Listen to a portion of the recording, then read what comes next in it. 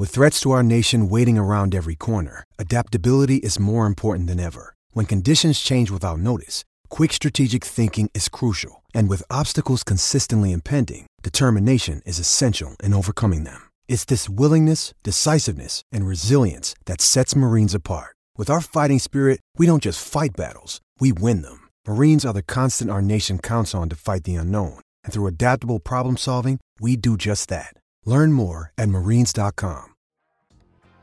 Hey, I don't know about you, but I had a great holiday weekend. Threw my wife's phone, didn't throw it. It dropped into the lake. I went in. It was not great.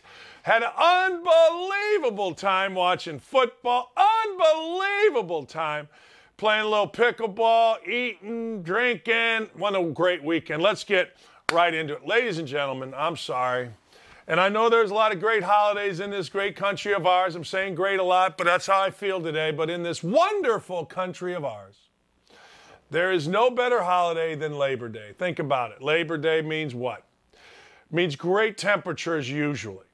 Unbelievable sports on our television. I don't know if you watched this, but the U.S. Open, Medvedev and Kyrgios Saturday night was ridiculously good. Not kind of good, ridiculously good. Now, I understand everybody was watching the LSU-Florida State game, and rightfully so. But my God, I kept getting drawn back. As I said, weather perfect, grill was working. It is literally our most underrated holiday, and I say thank you. I say thank you to whoever was smart to celebrate our workers. I'm not going to look up the meaning of Labor Day because I'm not going to lie to you. Labor Day is one of those days where I don't get deep into the meaning. I'm sure it has great meaning. I'm sure I'm some kind of bad guy. I'm sure I'm some kind of ist for not paying attention to it. Memorial Day, certainly. 4th of July, always. Veterans Day, I'm there. Christmas, Easter, I understand it. Labor Day, I'm like, free day off. And it was, and it is, and it was absolutely glorious. My wife and I went on a boat, and we did it for breakfast. That's right, we did it for breakfast. That's the kind of elitists we are. Took a big carafe of coffee, went out on this boat right here on our little lake, and we just cruised around. That's right, we did. I beat her 4-1 in pickleball, major upset. I'm running on sticks, but that's the kind of athlete I am. But I got to tell you, I just think Labor Day is one for the ages, and here's why. Ladies and gentlemen, I don't care about NIL. I'm watching on my television college football, and I don't care who's getting what. I don't. I don't care who transferred from where. It doesn't matter to me even a little bit. In fact, it really never has, except when guys transferred from me. Or I got a transfer into me. But I got to tell you, I don't care about coaches' salaries. You can't pay coaches enough. You can't. I'm sorry. You cannot pay football coaches in college, the highly successful ones, enough. What Nick Saban has done for Alabama can't be repaid. It just can't be. I literally, when I say this, don't sit there and go, BJ, whatever that bad quarterback is for Clemson, got millions with Dr. Pepper. Don't care. What I care about is he's not very good, which for a long time gave Georgia Tech a chance. I don't care whether the running back at Texas drives a Lamborghini. I just want to see if Texas can play Alabama. And why do you care? Why does anybody care about these things? Why do we care so much about what other people make? Why has that become a thing? In the United States, it's supply and demand. It's free market. If the market says you get it, you get it. But we sit around and we whine and we say, well, you know, he transferred. They're playing with a bunch of transfers. Don't care. Why would I care? I want to be able to do whatever I am doing, and this is what was beautiful about Saturday. Whatever you were doing, you could come in and there was a great football game.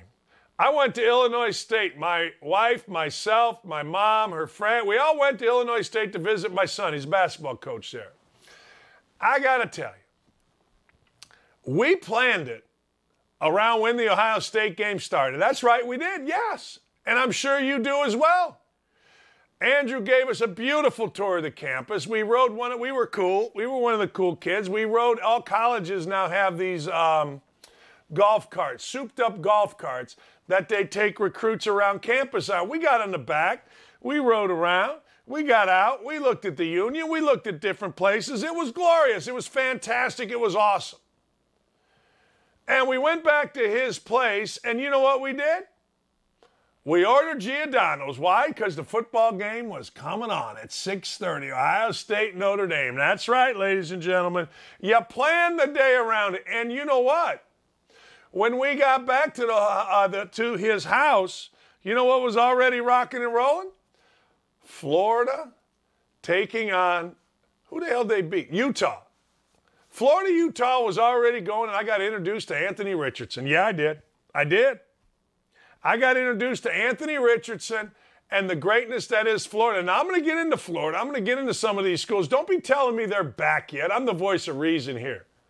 But the truth of the matter is that game was on. So I hope you're like me and you go, wait a second here.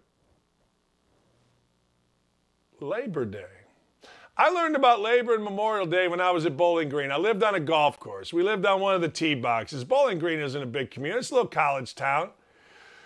But I'll tell you this, man, starting on Friday after workouts, or even if I let my players off, we were out there on the golf course. We were playing golf on Friday. We were playing golf Saturday morning. We were cooking. I learned the beauty of Labor Day. And when Labor Day Monday night came, I got to tell you, I was sad. I was sad. And I'm that way now. Right now, I am sad when Labor Day is over because it's another year until Labor Day. I want Labor Day every minute of I want Labor Day every weekend. Every weekend should be Labor Day weekend. Give me football or give me death. And on top of it, you know what else I had? I don't know if you're watching, but House of Dragons is pretty daggone good. I'm not going to get into it. I'm not going to bore you with it.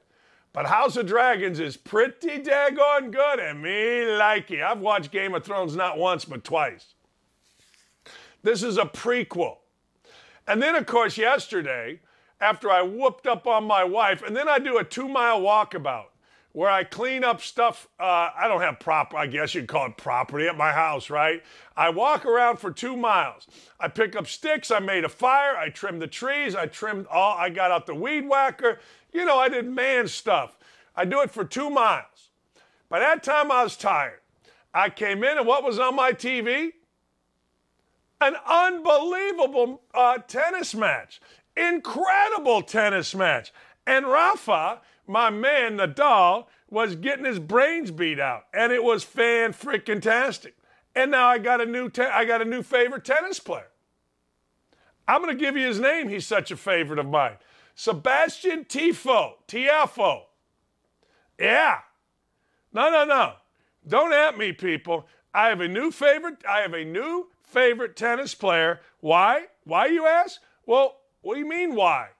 Because it was Labor Day. Used to be, and this has always been a great thing, right? Labor Day used to be great. And then on Monday, you know, you had the Jerry Lewis Telethon, which was awesome. And then we'd all go out and play. You know, we didn't have any money. We weren't giving it a Jerry Lewis Telethon. So we all went out and played. But yesterday, I came in from being outside and playing. And my man, my new favorite player, Francis Tiafoe from Maryland, lived in a car. His dad was a custodian at a tennis center.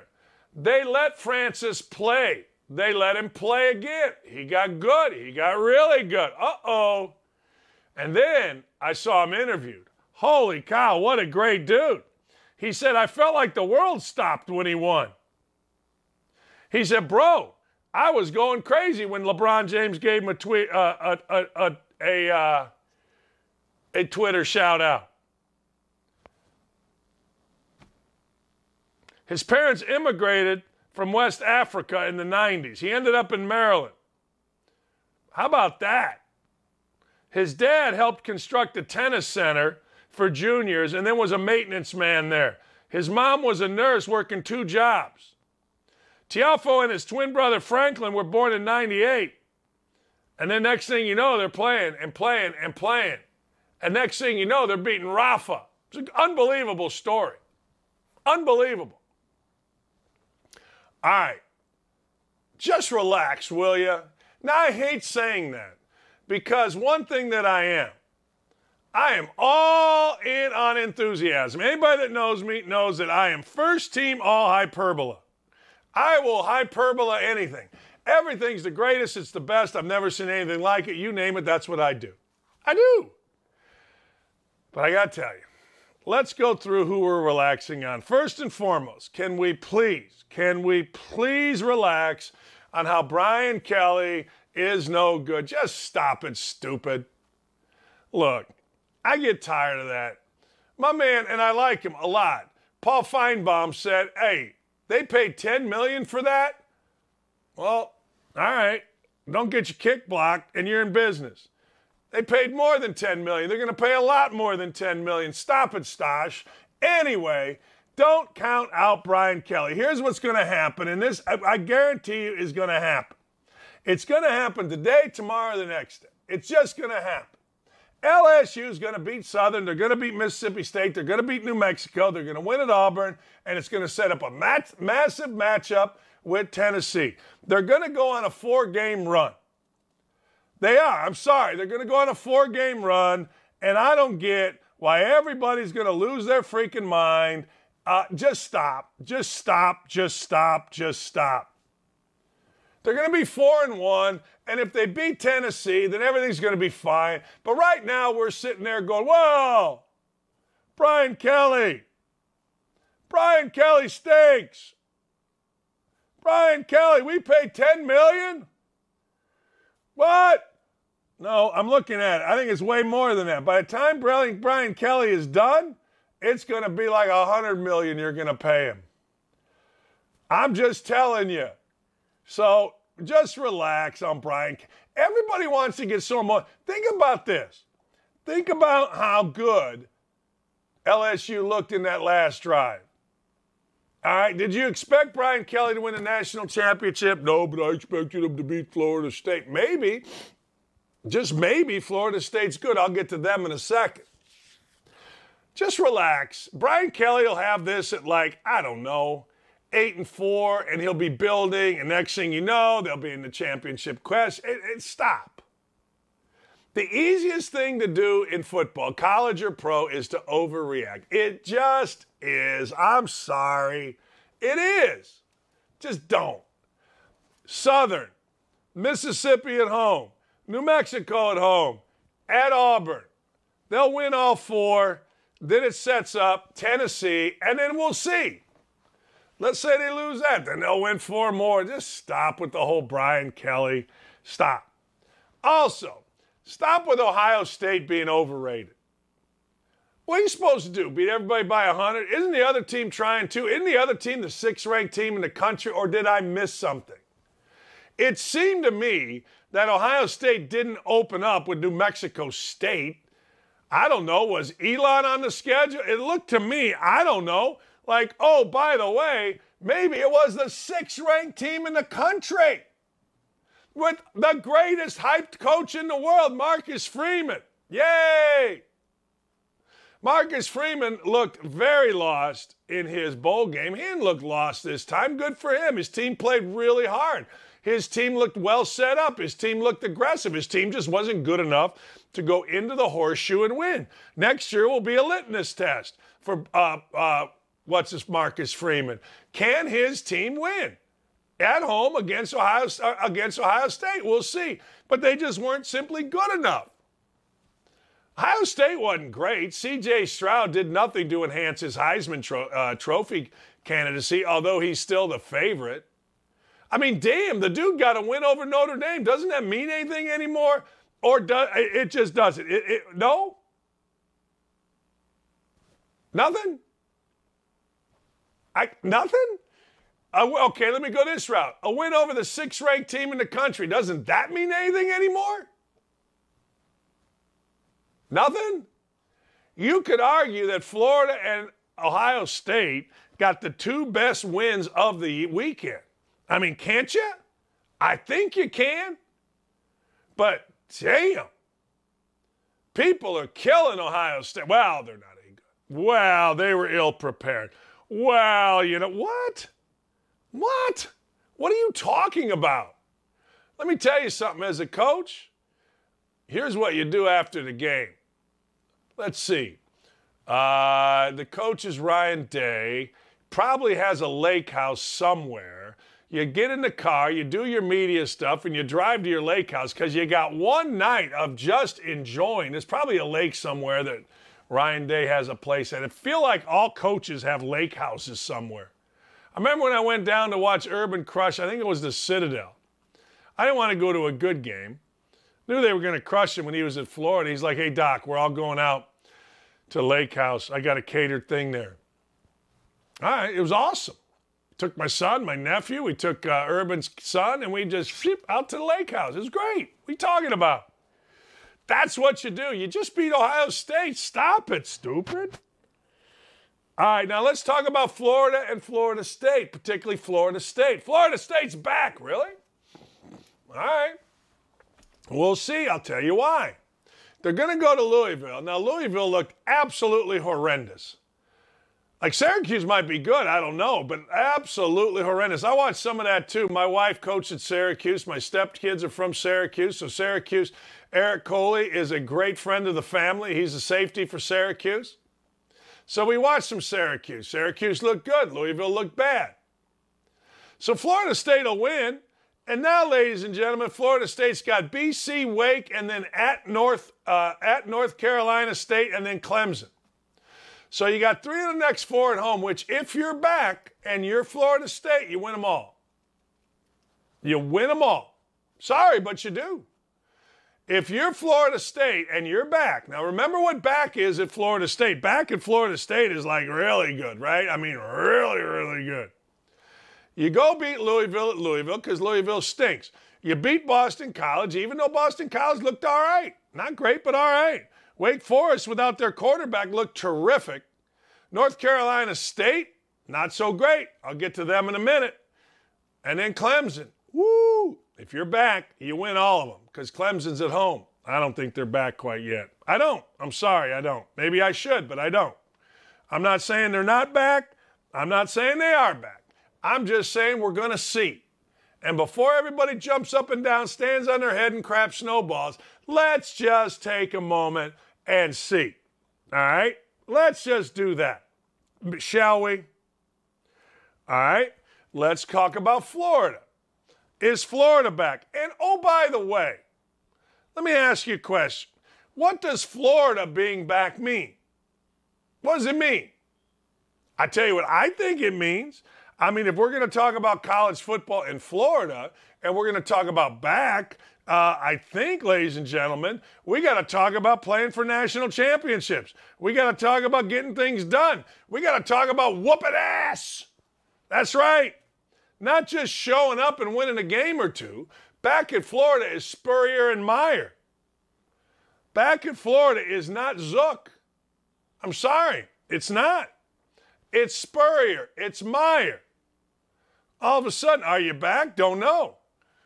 But you had a nice win over Utah. And again, if I'm Billy Napier, you know what I'm doing? Got to be a lake house somewhere. Every stinking football coach, basketball coach talks about, well, we go to the lake. All right. Hell, I cut out the middleman. We just live on a lake. I ain't mad about it. But anyway, let's talk about Florida. They had a nice win. Anthony Richardson, you can make the argument, most dynamic player of week 1. Would you agree? I certainly would agree. I mean, hell, I agree so much I just said it. But the deal is this, ladies and gentlemen. Here's the deal. You tell me. All right? I'll make this very simple. Kentucky comes into the swamp next week. USF, and then at Tennessee. There is your back. Because later on, they got to go to Georgia. They got to go to Texas A&M. They got to go to Florida State. They got Tennessee. That's the big one.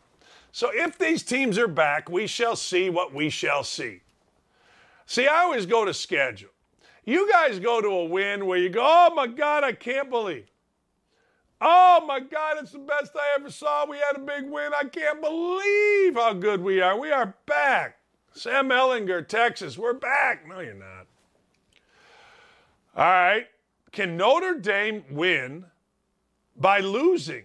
What? This is impossible for me to wrap my head around. You got to understand, I grew up 10 minutes, not 10 minutes, I grew up an hour from South Bend. Head west, young man, and you will hit Maryville, Indiana, home of me.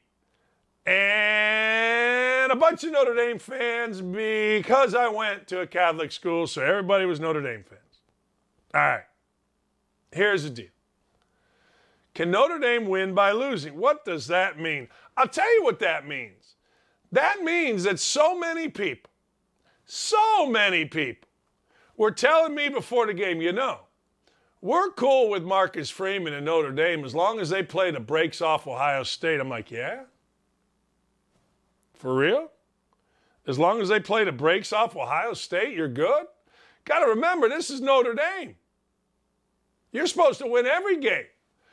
The thunder from the sky, touchdown Jesus. I mean, the most obnoxious, fat-headed alumni in America. Every Notre Dame guy looks the same.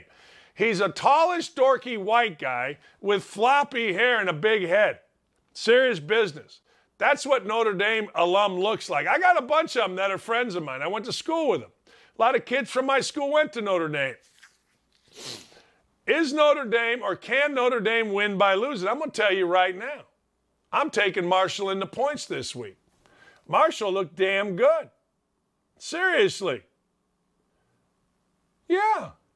Don't at me. We'll get into that later on in the week. I didn't have a great gambling week. I did.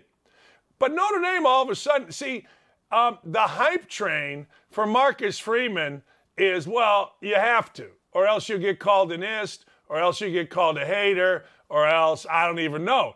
But Marcus Freeman needs to win football games. He starts 0-2 at Notre Dame. You can't go 0-3. You can go 0-2. People make excuses. Well, the bowl game, you didn't have your players. And, of course, this first game, well, it was there. And I agree. But Marcus Freeman, hey, look, you know what I am? I'm a realist. And I've watched Notre Dame coaches get crushed. I watched Lou Holtz, after playing a tie game where they were lucky to get a tie against Michigan at Notre Dame. My then wife and I walked around campus, and I saw Lou Holtz. I mean, they were hanging him. They were screaming, fire Holtz, get rid of Holtz. I'm like, whoa, I'm looking going, is this real? This can't be real. Yeah, I've seen it my whole life. I remember when Ara Parsegian was a bad guy. I do. Hey, and if you think that Marcus Freeman is going to be exempt to this, you're right, for about one more game. 20.5-point favorite is Marshall. Marshall's pretty good. I don't know where I watched him, but I happened to see, maybe it was highlights. I watched so much this weekend, I can't even tell you. But Marshall's pretty damn good. 20.5 points? I'll make that 21.5, and my toes are going to be tapping. Yeah, they are. All right, so yes, Notre Dame can win by losing. I think people like Notre Dame after that game. We're going to see, because Marshall's no joke. Georgia was by far the best team I saw all weekend. I'm sorry. I didn't really watch Alabama, Utah State. I like Utah State. Good friends of mine live in Logan. I've been to Logan. I like Logan. But I got to tell you, I ain't watching Alabama, Utah State when so many good football games are on. So I'm sure Alabama looked great. Probably could have put 100 on Utah State. But I'll tell you this, Georgia against frickin' Oregon was an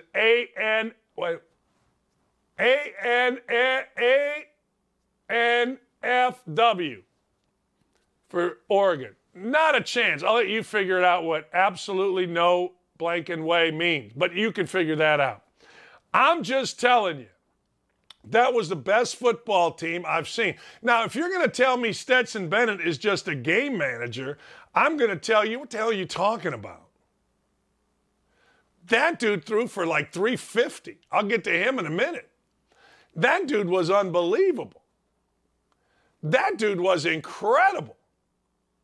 Hey, Dylan, hey, Ryan, I'm going to go off on something here in a minute, so get ready. That's right, I am. It's not in the rundown. See, we actually are organized on this show. We have a rundown. If I were David Letterman, I would ball it up after the first page and I would throw it at you. But make no mistake, the defense, awesome.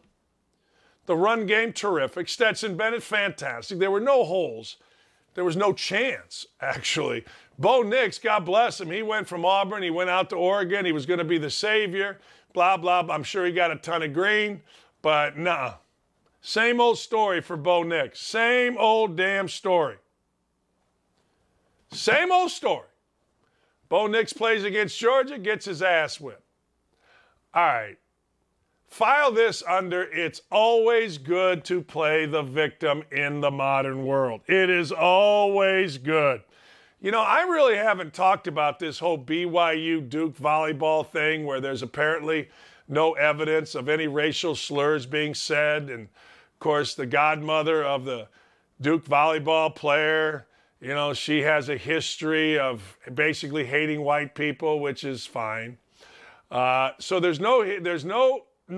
There is no evidence of anything. But it never hurts to be the victim. And in this case, the victim is Dawn Staley, the head basketball coach at South Carolina, who so courageously, I mean, just courageously threw herself into the mix. She throws herself into the mix because I am the coach, and we must be victims. And if we're not going to be victims, then what is life all about? We're not going to play BYU. Because it's not in the best interest of our team. Let me tell you what's in the best interest of your team, Dawn Staley. The best interest of your team is to go out there and whoop their ass. That's the best interest of your team. The best interest of your team. Now, it's the best interest of you, so you can win an ESPY, so you can be a victim, so you can talk about how courageous you are. But the truth of the matter is, going back to civil rights leaders, they stood up. Like John Saunders, the late, great John Saunders. The late, great John Saunders and I went to the Civil Rights Museum in Birmingham, Alabama, and we had a wonderful time. He didn't realize my history. And you know what? He learned, I learned, it was great. One thing I learned is that standing up has always been the way. You want to change something, you stand up. You want to change people's behavior, you stand up. You don't cower, you don't run away, you don't make up some excuse, you don't play victim. Look, you go out to BYU and you beat their ass. You got the best basketball team in the country. I don't feel that this is the right time for us to engage in this series. Yeah, okay. I'm not mad even a little bit. I'm not mad even a little. I don't really care. But I do know this. I do know that standing up is always good. And standing up is not running away. Standing up is not canceling. Standing up is not playing the victim. Standing up is not making yourself the honorary pace car driver, or I'm going to get an ESPY, or all the little slaps on ESPN are going to talk nice. You stand right up. That's what you do. You go in there and you whoop their backsides. Nothing's going to happen. You're going to have security. You know this. But you know what? At the end of the day, it's either that or you're into yourself and your little awards, and that's how I see it. You can get mad at me, but Dawn Staley did something that helps Dawn Staley. Doesn't help the cause of shutting up bigots if, in fact, there are bigots there. It doesn't help the cause of slowing racism by saying, we're not going out there. Maybe it does. Maybe in Dawn Staley's mind it does. Maybe other schools will say, and I could see Dawn and the rest pressuring other schools not to play. But the fact of the matter is, a lot of people, I mean a lot of people, have looked into this and they haven't found evidence at all. Don't we go by evidence? All right. That is what it is. I'm not saying they don't. I'm not saying at all, not even a little bit, that BYU students didn't do that. I have no idea, but what I've read doesn't sound like it. And if you really want to shut people up, if you really want to smack them in the mouth, if you really want to embarrass them, you go in there and you whoop them. And then you educate them in the postgame. That's what I think you do, but it doesn't matter what I think. We got too many victims. Everybody's a victim. Nobody wants to stand up. Everybody wants to claim victim status. I've always said I'll not be a victim. I'll fight. I'll stand up. I'll go back at you. And if that's being a victim, then fine. But I think anyway, again, if there was all kind of evidence, hell, everybody's done an investigation into this. Everybody that should. Newspapers have. Police have. School has. Not one person can find evidence. Dawn Staley is doing Dawn Staley things. It's being a victim. Good for her. All right. When we come back, and it'll be just a minute, so there's nowhere to go. In fact, I wish you would go text people. I got to talk to you. It's a top, I'm sorry. Kyrgios and Medvedev. I mentioned it earlier. Most athletic tennis match I've ever seen, and I can't wait for Kyrgios. I can't wait to watch him play again. He's completely insane. He's totally a showman. He doesn't care about nothing other than winning, putting on a show. He's out of his mind fun. And Medvedev was right there with him, and it was the most athletic I've ever seen two tennis players. Look, Jimmy Connors in his hustle was great. John McEnroe in his hands. Lendl in his stoic, I'm going to crush you. Out of this world great. Sampras, fantastic. Boris Becker, he's in jail, but he was great. Rafa, Federer, two of the best all time. The best, those two. I'll give those. I've never seen a more athletic tennis match in my life. And if you want to see something fun, watch the next time Kyrgios plays. It's incredible. Hey, I don't know whether he's going to win or not. Hell, he came that far from hitting the ball into the stands, hitting the spectator, and the match was over. But I'm telling you, if you like tennis, and I do like tennis, Kyrgios and look at these two. And Medvedev, most athletic I've ever seen. Never seen nothing like it. Never. We come back, I'll tell you how I dropped my wife's phone in the lake, and I'll recap the top 5. You give me your top 5. Who are your top 5 games? Number 5 is easy. Number 1 is easy. It's everything in between that's hard. We'll be right back. I'm going to tell you how I dropped my wife's phone in the freaking lake. What are you doing? Nah. We'll be right back. Hey, it's Kaylee Cuoco for Priceline. Ready to go to your happy place for a happy price? Well, why didn't you say so? Just download the Priceline app right now and save up to 60% on hotels. So whether it's Cousin Kevin's Kazoo Concert in Kansas City, go Kevin, or Becky's Bachelorette Bash in Bermuda, you never have to miss a trip ever again. So download the Priceline app today. Your savings are waiting. Go to your happy place for a happy price. Go to your happy price, Priceline. Man, I'm fired up. Sack the hell up and don't go anywhere. Don't at me. We'll be right back after this. All right, Saturday morning was going to be a glorious day. My wife and I, we jumped on a little boat, got a cup of coffee, set sail, went out, little pontoon, drifted around the lake, had coffee, nice conversation, just relaxed, right? Noticed rain was coming in, so you got to put the top back on the boat. So, you know what? We got it out. I'm snapping. We're putting the top on. And to put the top on the boat, you got to leave a little bit in the front open. My wife crawls under and puts the poles in.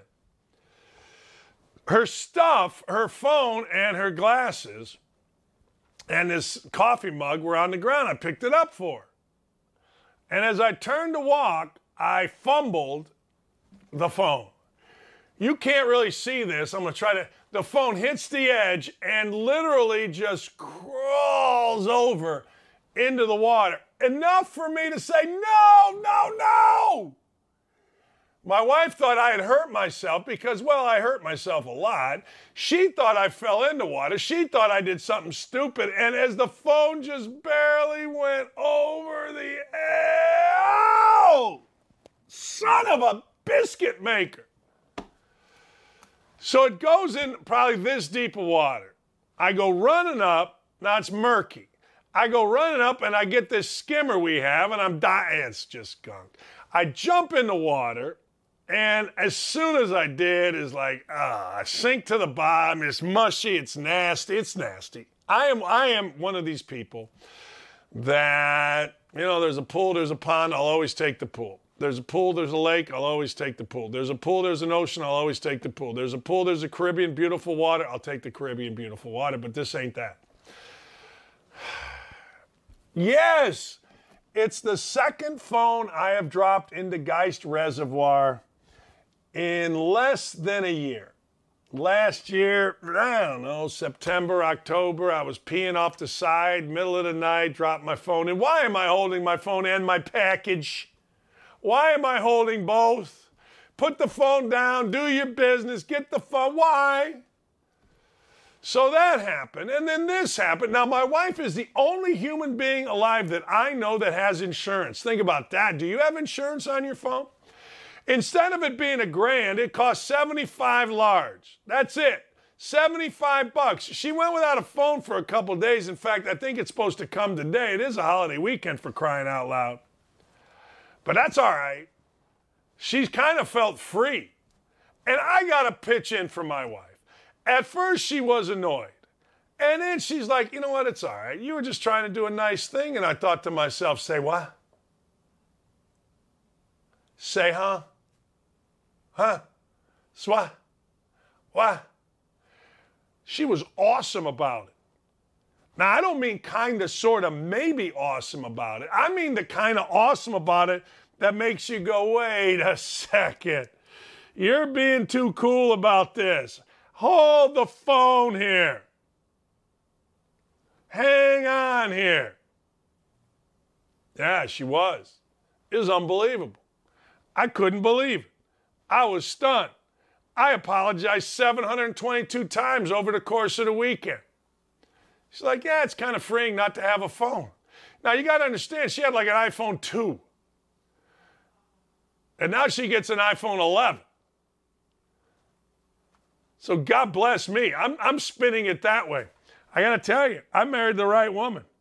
I don't know another woman alive, ever, in the history of women, that their husband would do so many stupid things. Remember last week I fell down the stairs, busted up my hip? In the interim, I pushed a good friend of mine in the pool. Guess what he had in his pocket? Yeah, he had his iPhone. I'm not very responsible, but I married someone that understands it and loves me for it. Some guy's mad that there's too many, too many videos from Outkick. Yeah, you'd be all right. Yeah, you'd be okay. It's a great show. We want you to get to know it. All right, top 5 football games of the weekend. Don't at me about this, because number 5 is Indiana over Illinois. Don't even think about it. The road to the college football playoff started for Indiana against Illinois. They got a lucky call. I don't even know how it happened, but I don't care. I don't even care. Hang on, caller. I'm looking for this. Don't get mad at me. Don't even think about it. Indiana had 8 straight losses in the Big Ten. Indiana went winless in the Big Ten. Indiana had 40,000 people to start the Illinois game at the Rock Memorial Stadium. There's about, 15 or 20 people total left in the stands by the end of the game, but Indiana on 8 straight losses showed heart. Indiana showed what Tom Allen and his football crew is all about. They got the ball back. Kid named Connor Bazelak, transferred from Missouri, 75 yards away from pay dirt. He scores with 23 seconds to go in the game, and Indiana wins it 23-20. I don't care if you think there were better games. I don't care if there were 10 better games. There weren't. I'm sorry, there weren't. There were not 10 better games. There were not 5 better games. In fact, in my world, there may not have been a better game. That's right. Don't at me about this either, people. Indiana, 23. The Biting Illini, 20. That's right. Tom Allen is back. And now we've got Idaho as we move up, baby. And then we got Western Kentucky. Don't at me, people. This is a juggernaut waiting to happen. It is. Bazelak. Remember the name. He was the SEC co-freshman of the year at Missouri. I don't know why he left. I don't care. Maybe he got beat out. Who cares? Dude's got a cannon. Me likey. All right, next. North Carolina and Appalachian State. You can make the argument this is the number 1 game. But I'm tired of Mac Brown. Look, Mac Brown is one of the nicest dudes ever. I have friends that work with Mac Brown. Oh, no, wait a second. I'm sorry, I screwed it up. Hold the phone. Florida, Utah. My bad. Florida, Utah, 29-26, late touchdown. It's a hell of a game. Now remember, the Utes came in here all ranked in the top 10. You don't go in the swamp with Anthony Richardson and just win games. I'll tell you this. I said it earlier. I'll say it again. I don't know if Florida is back. But man, oh man, Utah in the Urban Meyer Bowl. Remember, Urban won huge with both of these teams. I don't know about you, but this was a fun game to watch. Hard-hitting, tough, and a guy named Anthony Richardson who was unbelievable in this game. Now, there's a couple things you got to understand. Does not mean Florida is back. Stop with the Florida is back. I already said it. They got Kentucky next week. Beat number 20 Kentucky at 7 o'clock, night game in the swamp, and I'll start thinking that maybe you're back. But you got a road to hoe here. Here's the deal. Anthony Richardson decided he was not going to lose, and I love that about certain players, and there are only certain players that could do that. This kid for Utah was pretty damn good, this rising kid. All he did was go 22 at 32, 216 yards, kept himself under control. The running game was great. They ran for 230 yards against Florida. I mean, what the hell? But you know what Florida did? Florida rushed for 283 yards, including over 100, by Anthony Richardson, as he also threw for over 160. Man, hell of a game. Not kind of, sort of, maybe a good game. Hell of a game. And if you didn't see it, I understand. There was so much going on. In fact, when I was at my son's place, he was flipping back and forth between, here it is, Wisconsin, Illinois State. I mean, what? He coaches at Illinois State. He wanted to watch. Hope they could get some recruiting buzz. They didn't. Wisconsin pummeled him. Wisconsin will pummel you. I'm sorry. They just will. I mean, don't at me about it. They'll pummel you. All right. Next. North Carolina State, ECU. ECU means East Carolina. I'm going to tell you why I put this in. I've always said it was very difficult being the father of a basketball player at Ohio State and Michigan, particularly one that basically looked like every student. Meaning my son wasn't physically gifted. My son was tough as hell. My son wasn't the best jumper runner, no, but my son was an unbelievable teammate. But nobody cares about that when you're at a big school like Ohio State or Michigan.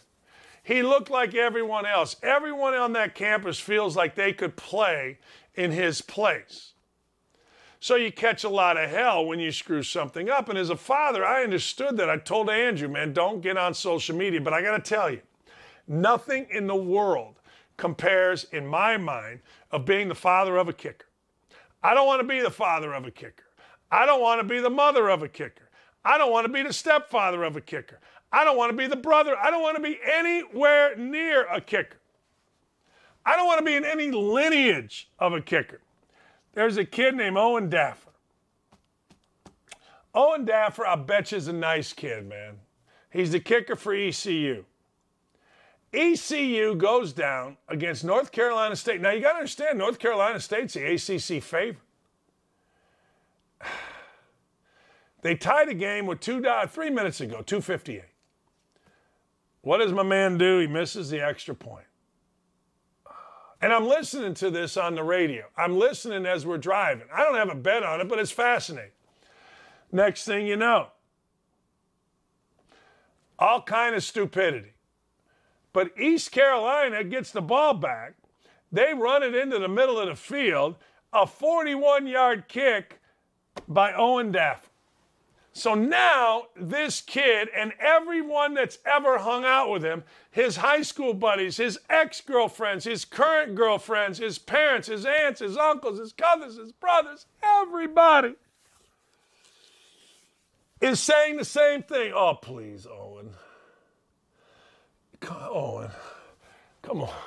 I made a deal with God one time. First game, coaching Indiana. We hadn't practiced. We're at Northwestern. We turned it over like 12 seconds ago at Northwestern. We're up 1. I made a deal with God. I said, God, if you'll just let us win this game, I will never swear again. DJ White blocked a shot. We won the game. I think by the time I got back with the players, I swore 52 times. Bad person.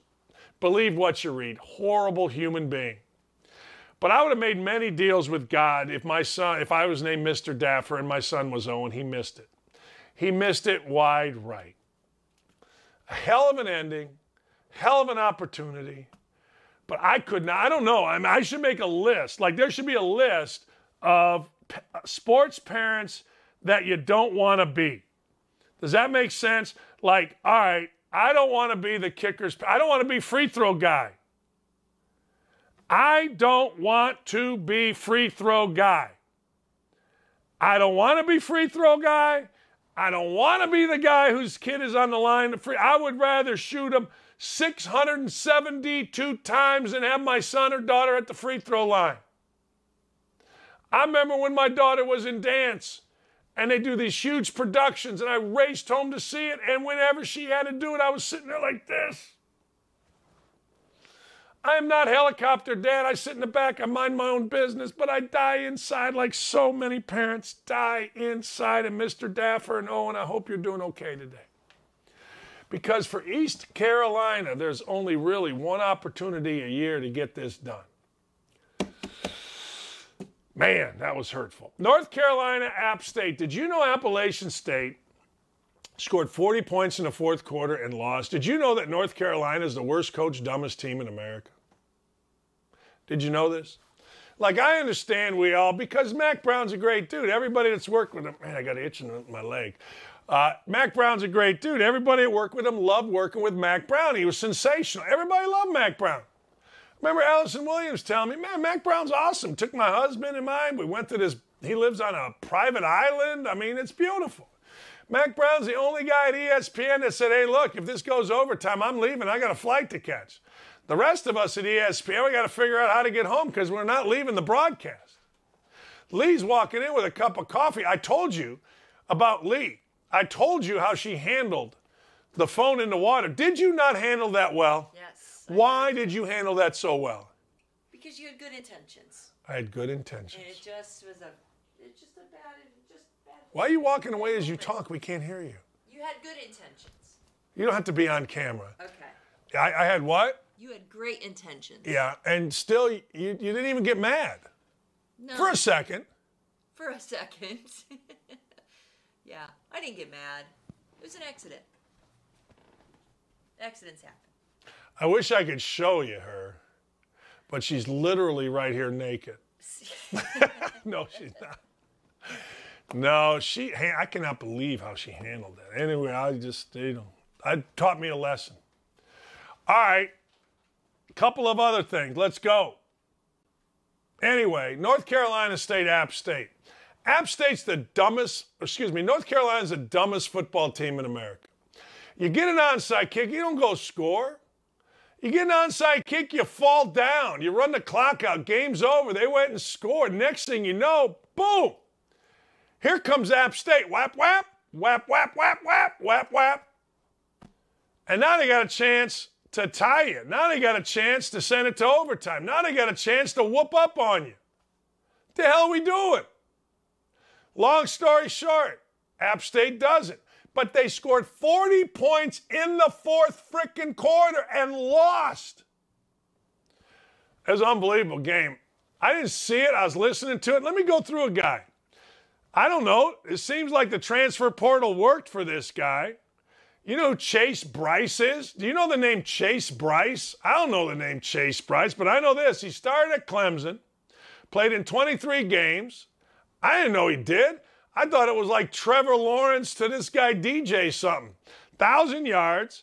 Then he went to Duke, threw for 2,100 yards last year, and then for whatever the reason, he ends up at App State. Last year he threw for 3,000 yards. This year he throws for 361, scores 63 points, 61 points, and can't get a win. The hell is that? That's an unbelievable game, though. And I got to tell you, my wife and I didn't bet it. I should have, because I told you to bet it, but I don't think I did. Anyway, we're sitting in the car. We're driving to Illinois State, and we're losing our freaking mind. That's right. We're losing our mind over a game. We're like, what? But the game of the weekend was LSU Florida State. Speaking of stupid, Florida State, just take a knee, kick a field goal, and the game is over. And stop with the Brian Kelly's demise. Just stop. I already read it to you. I already read their schedule. Are you kidding me? Brian Kelly's schedule sets up beautifully. Southern next week, Mississippi State, New Mexico, they're going to be 3-1, at Auburn 4-1, and then they play Tennessee. Win that one, you're 5-1, you're in the top 25, and everyone's saying, see, we got the right coach. Look, I'm a big Feinbaum fan. I do. I like Feinbaum. Feinbaum's been great to me, and frankly, I was great to him. But the truth of the matter is, Brian Kelly's going to earn and be worth every dollar they paid him. Feinbaum said, look, they paid $10 million for this? Yeah, they did. Of course they did. Not only are they going to get their money back, they paid a hell of a lot more than $10 million. Brian Kelly will be just fine. Brian Kelly will lead LSU to at least a college football playoff within the first 3 to 5 years. Brian Kelly will win a national championship there because Brian Kelly wins. I'm not the biggest Brian Kelly fan. All right? I'm not. One of my best friends growing up, Pat Battistini, Worm we call him. He and Brian Kelly were roommates at Grand Valley State when they were graduate assistants. All right? My man Worm liked Brian Kelly. Say he was fine. Didn't love him. Never really hung out, but hey, look, they're fine. So I've known who Brian Kelly is, and I like him. He goes to Notre Dame, and he becomes the all-time winningest coach. He goes to Central Michigan, smart enough. I wasn't smart enough. You win in the MAC, and you get the hell out. Goes to Cincinnati, wins big. He's going to win everywhere he is. Stop it. He's kind of like Jim Tressel. Division III, great. Way he handles himself, great, at least according to the Division III folks, and becomes a star. Now, look, you don't like Brian Kelly yelling at players? I don't care. I do. You should yell at players. Ain't a damn thing wrong with yelling at players. Oh, by the way, players can handle it. Now, maybe all of them can't handle it, but some of them, most of them, the ones that are any good can handle it. And as I always told my players, if you play for a crazy man, which they did, if you play for a crazy man, you got better stories. And I get texts all the time from my former players. I got a former player who lives up in Chicago. He hangs out with a bunch of guys that are in the media in Chicago. They all live in the same neighborhood. And you know what? He's the storyteller. Hey, man, tell him about the time Dockich made you run. Tell him about the time Dockich called you this. Tell him about the time you did that. That's great. I got more Bobby Knight stories than I got sense. Playing for crazy people is fantastic. There's nothing wrong with it. It's awesome. All right, you know, on this show, we can talk about real stuff, okay? You know, on this show, you know, when I was with ESPN, and I loved being with ESPN. I did. I loved it. ESPN was a blast. But on ESPN, you had to go along with the narrative of ESPN. And the narrative of ESPN is, look, we're going to be a victim anytime. We're going to be woke anytime. We're going to do all that stuff. This show, we can talk about real stuff, and you guys have made this fantastic. So, all right, real stuff. What does that mean? Well, you know what? A few years ago, the best guy ever, in my opinion, now this is just my opinion. I've never lived in Chicago after I left. And I went to Indiana. I've never been back. I've never lived in Maryville, my hometown. I've never lived, but I listen. I pay attention. Actually got hired by WMVP in Chicago, but my station in Indianapolis could match it. They matched it. I wasn't very happy that they matched it, but they matched it. I always grew up listening to Chicago radio. And Dan McNeil, in my world, the absolute best that that Chicago radio has had. I mean, just my opinion. I mean, everybody's got their own opinion, and that is my opinion. And frankly, I don't care whether you agree with it or not because it's my opinion, and only I matter. How about that? Yeah!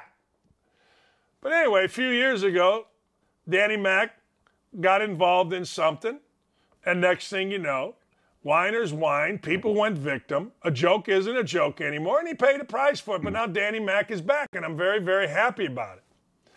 And we'll talk about what happened with Danny. We'll talk about his comeback. We'll talk about where he's at now. We'll talk about the Chicago Bears and everything Chicago, because he's the best in the history of Chicago sports, I believe. And again, everything that I say should be adopted by you. But Danny McNeil joins us next, and I can't wait to talk to the man, the best to ever do it in the city of Chicago, on a variety of subjects next. Dan McNeil. That's it. I got to take a break. We'll be right back with more on Don't At Me across the Outkick Network. When you need mealtime inspiration, it's worth shopping Kroger, where you'll find over 30,000 mouth-watering choices that excite your inner foodie. And no matter what tasty choice you make, you'll enjoy our everyday low prices, plus extra ways to save, like digital coupons worth over $600 each week. You can also save up to $1 off per gallon at the pump with fuel points. More savings and more inspiring flavors make shopping Kroger worth it every time. Kroger, fresh for everyone. Fuel restrictions apply. Look, I said it and I meant it. And a lot of you agree with me, at least according to the notes that I'm getting. Danny McNeil is the best Chicago has ever had. Now, the most legendary in Chicago was and will always be the great Chet Kopic, who Danny worked for.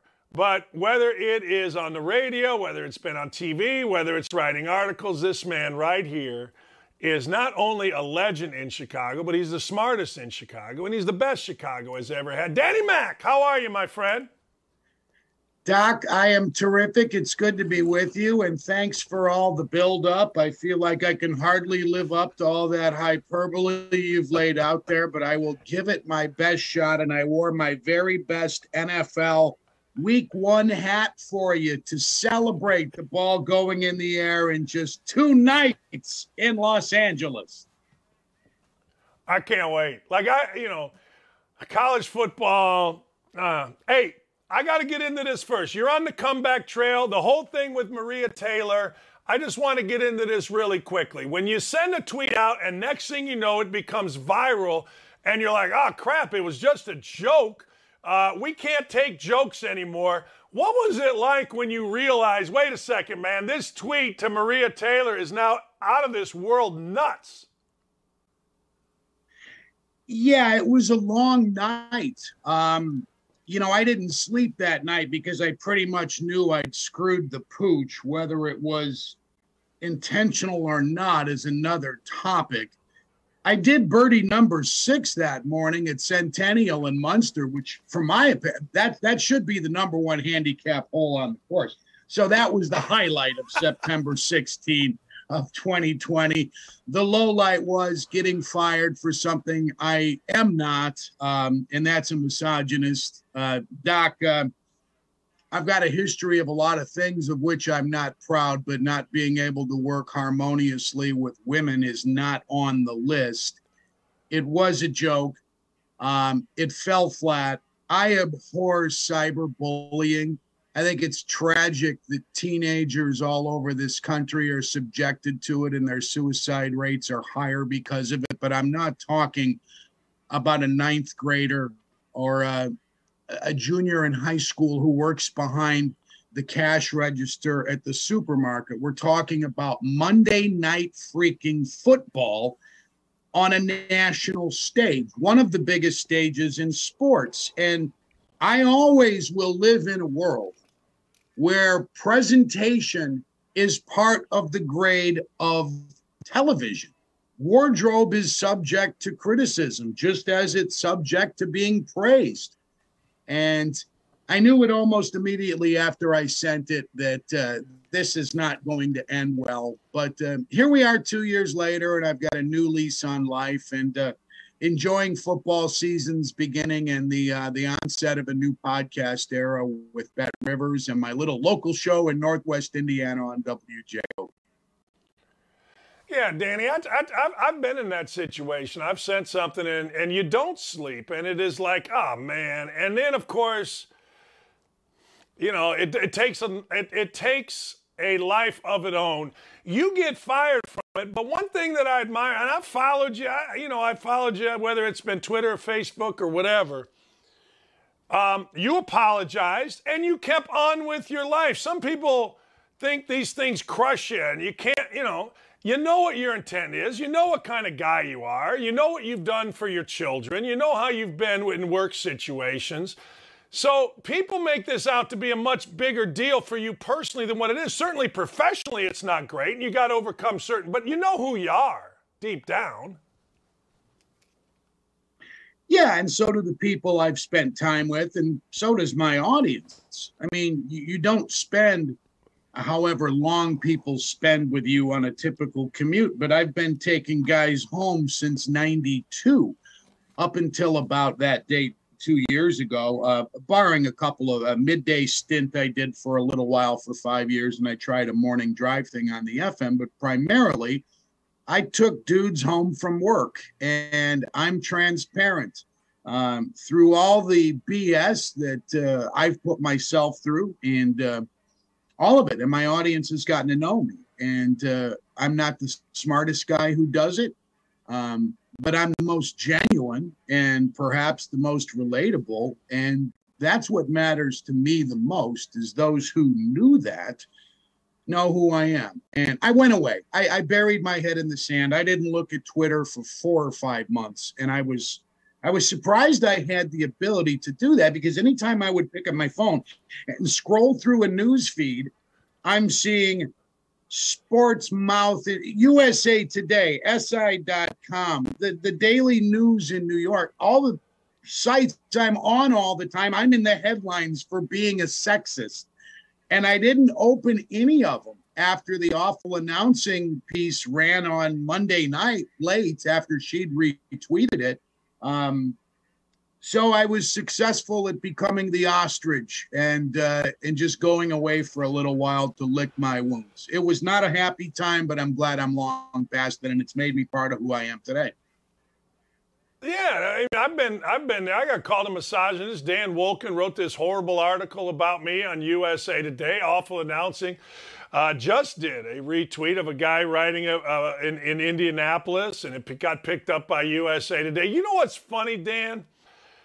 When I don't know how you are, because you were in a big market for a long time, and you are the most relatable. You've talked about your different struggles. But when things like that happen, I do two things. I don't necessarily read all of them, but I go, all right, well, that's a lie. That's a lie. That's not true. That's not true. And it makes you tougher, and it makes you stronger. It is kind of amazing, Dan, because I've been in fact, I was just in your shoes a month ago with a guy writing a freaking ridiculous article that ended up in the USA Today about how I'm disintegrating and I'm the worst story in the history of Indiana sports. But, you know, if you've been through it, it toughens you up. It really does, for better or worse. Yeah, it does. The criticisms you take early on, whether you're, an amateur athlete playing for Bobby Knight, or whether you're a young college basketball coach or a young broadcaster, those first bruises you take from your critics are difficult to accept, and they do toughen you up. Going back to when the Score first launched, I used to get barbecued by the critics, but I put my head down and kept digging, and ultimately put a few skins on the wall. But that's why it was good for me to go away, is I didn't trust my ability to not reply. It's not my nature typically to lie down in the corner and take punches and get kicked in the belly. You know what I'm talking about. But I just got away from it and said, go away for a little while and come back even stronger when you've established that confidence again. And I'm glad I did wait a little while, and it was good for me. It helped me gain a little bit more perspective. Yeah, you're right. I mean, it isn't that people always get mad at me. Well, why do you fight back? I go, I don't know. That's how I was raised. People are raised differently. People are raised in different manners. I mean, you and I are very similar. I'm not going to sit around and let somebody crush me and not respond back. It would be smarter if I did, but hey, what the hell?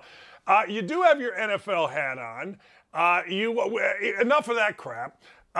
Let's talk a little bit about the Chicago Bears. I am not a believer in Eberflus. Eberflus was here. We were happy he was gone. His defense stunk here, other than turnovers at Darius Leonard.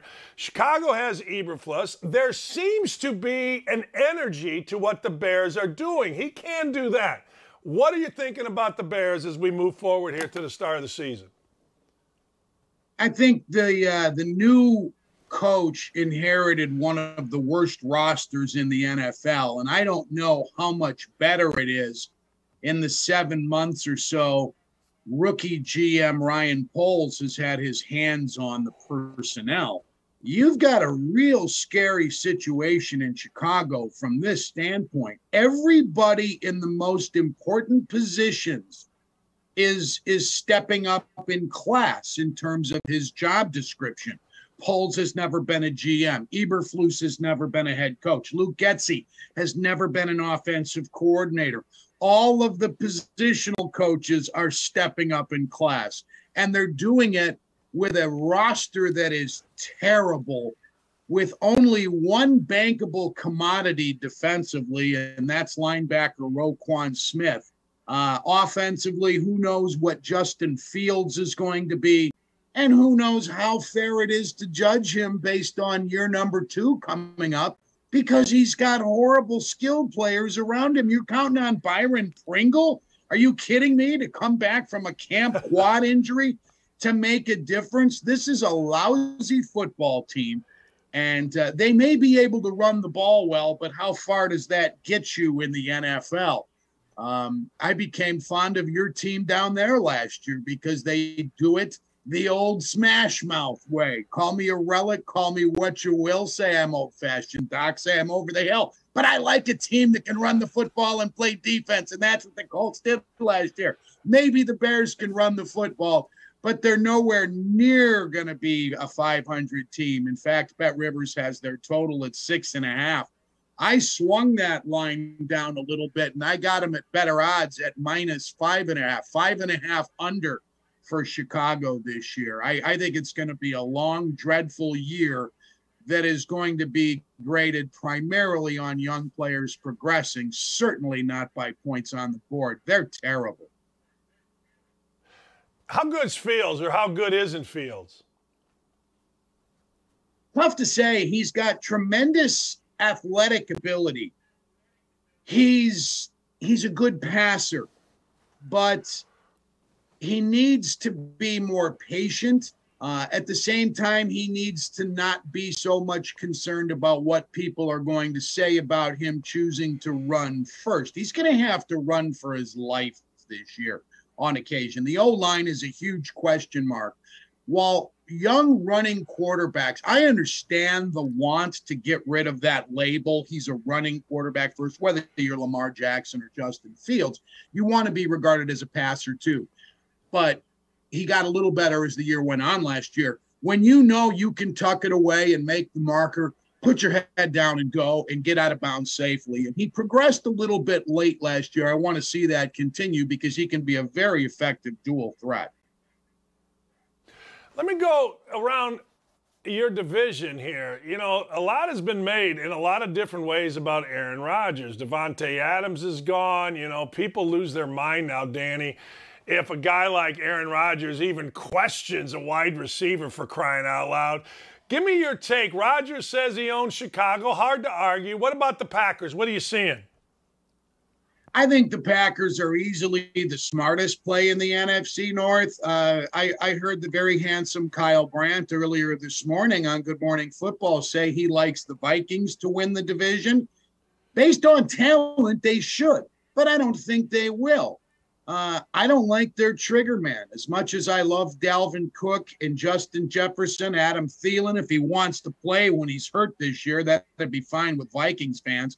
But I think the Packers still have too much because they have number 12 and they have a defense that's better than the rest. You know, we often fall in love with teams during Hard Knocks. Hasn't happened in a while because that summer series has been boring. I freaking love Dan Campbell. How do you not root for the Lions this year? He and his running backs coach stole the show. Give me some Deuce Staley. I'd rather have Deuce Staley than Brandon Staley in the Staley draft right now. So that's going to be a fun team, but I don't think they're good enough to be a playoff team. I had a kid I went to high school with, Danny Staley, was the toughest dude that I knew. I mean, so I'll take Danny in the Staley draft over anybody. Danny was a badass. And Andrean, hey, but you know what? It's funny you mentioned Dan Campbell. The Lions came here to Indy. I'm doing my show from Colts camp.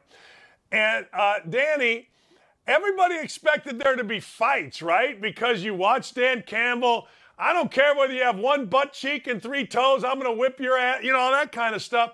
I got to tell you, the Lions looked, if the culture's supposed to be good, you could not tell the difference, Danny, between the Lions and the Colts. They were good, they were tough, and there wasn't one single fight.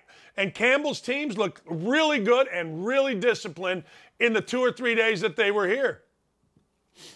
I love watching teams work out with each other. We learned this summer, side note, and I'll get back to your point, the NFL doesn't govern joint workouts. That came to light during the fight, during a couple of fights. The Panthers got involved in one, and then Aaron Donald wanted to go Myles Garrett on an opposing player. That's got to change. I think it's good because it picks up the intensity of workouts. I'm not surprised to hear the Lions played spiritedly. Other than their one win under Eric Kramer in 91, their previous postseason victory to that was during the Eisenhower administration. It's been a long time for Lions fans. That's crazy bad for a long time. But I think they're going to play with intensity. I love Aiden Hutchinson. Man, he was the Big Ten's MVP a year ago, and deservedly so. That dude gets off the ball in a hurry, and he's got a series of pass rush moves. If he gets beat on his first one, he's got a lot more in his pocket. He's playing like a veteran. I'm looking for him to become, the next Nick Bosa, wearing the same number, white guy on the edge, flying 97s all around this NFL right now. And I think the Lions may have the best of bunch of this year's incoming rookies defensively. I'll tell you who was really good, DeAndre Swift, the running back. Man, look, I know we got Jonathan Taylor here, and Jonathan Taylor's a different dude and maybe the best. But I tell you, if I was in a fantasy draft last night, I just do it because Outkick did it. And I started studying. I'm like, wait, I don't care. This guy's really good. I'm not saying the Lions are going to compete with the Packers. I'm not saying that. I just like Dan Campbell. I liked Hard Knocks. And I thought they were a good-looking crew when I saw them. You know what I mean? Saw them for a couple days. That's it. Yeah, it's easy to fall in love with something when you're being renewed into a sports kickoff at the beginning of the year. I left Platteville, Wisconsin once, convinced Mike Tomczak was going to quarterback the Bears to great things because it's maybe willful delusion. I'm not sure, but the Lions could be an 8 or a 9 win team, but I think that's the high water mark for Detroit this year. I'd be surprised if it goes any deeper than that. I was looking at the lines this morning, Doc. Do you realize for week 1, we've got 10 road favorites in the NFL? Oh, man, the books are just licking their chops for that because the betting public loves to go chalk, and we're all going to pay for it come Sunday. Exercise caution on opening day. Don't get stupid. If you have to play because it's un-American not to play opening weekend, lunch money plays. Don't give up the kids $5.29 tuition money. See, I go the other way. If you get beat on Thursday, double down on college football on Friday, triple down on Saturday, but always know you can win it back on Sunday, baby. We call that chasing in the industry. But, Yes, when you do. got your FU money, I guess you can get away with that sort of thing. No. Yeah. And when you talk Danny, about Thursday night's game, that's a road favorite too. Everybody loves Buffalo this year. And I understand the affinity for Josh Allen, and I like, their defensive aggressiveness, even though they don't have a ton of household names on the Bills defense. The Rams are getting very little respect from the betting public. They're 2.5-point underdogs Thursday night. They're not the favorite to win the Super Bowl. In fact, they're not even the favorite in their conference. The Buccaneers, led by the maritally distraught Tom Brady, who's missing two outstanding starters on his offensive line, still the favorite in the NFC. I'll take the field against the Buccaneers this year. I'm sorry. I'm not buying that. Until further notice, the Rams are holding the trophy, and I'm going to play them getting the 2.5 Thursday night. I went as far as to say I'm not sure the Buccaneers make the playoffs. Now, I get the division, but all of a sudden Tom Brady's sad? What is this? Tom Brady's not allowed to be sad.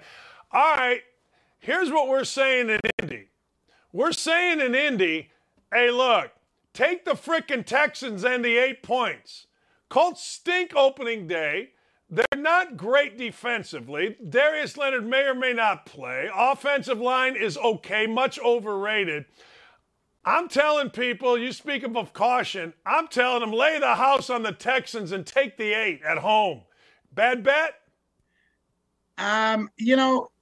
It's taking points at home is never a bad bet. Well, there are exceptions, but I like Indianapolis Sunday. I think, and I'm not as plugged in as you are. I've seen the Texans movie too many times, and I've seen Lovie Smith too many times to put much stock in their long-term ability to turn that thing around. Those are bare cupboards in Houston, too. I mean, my God, the quarterback room in Houston, it doesn't scare anybody. While Indianapolis, I'm hearing reports that Matt Ryan has jump-started that team emotionally and that they're much more ready to compete. And they better make some of these younger players they picked up in the offseason better make a difference, because aside from Michael Pittman, your guy last year now in Washington had nobody to get the ball to. I know a lot of people don't like Carson Wentz,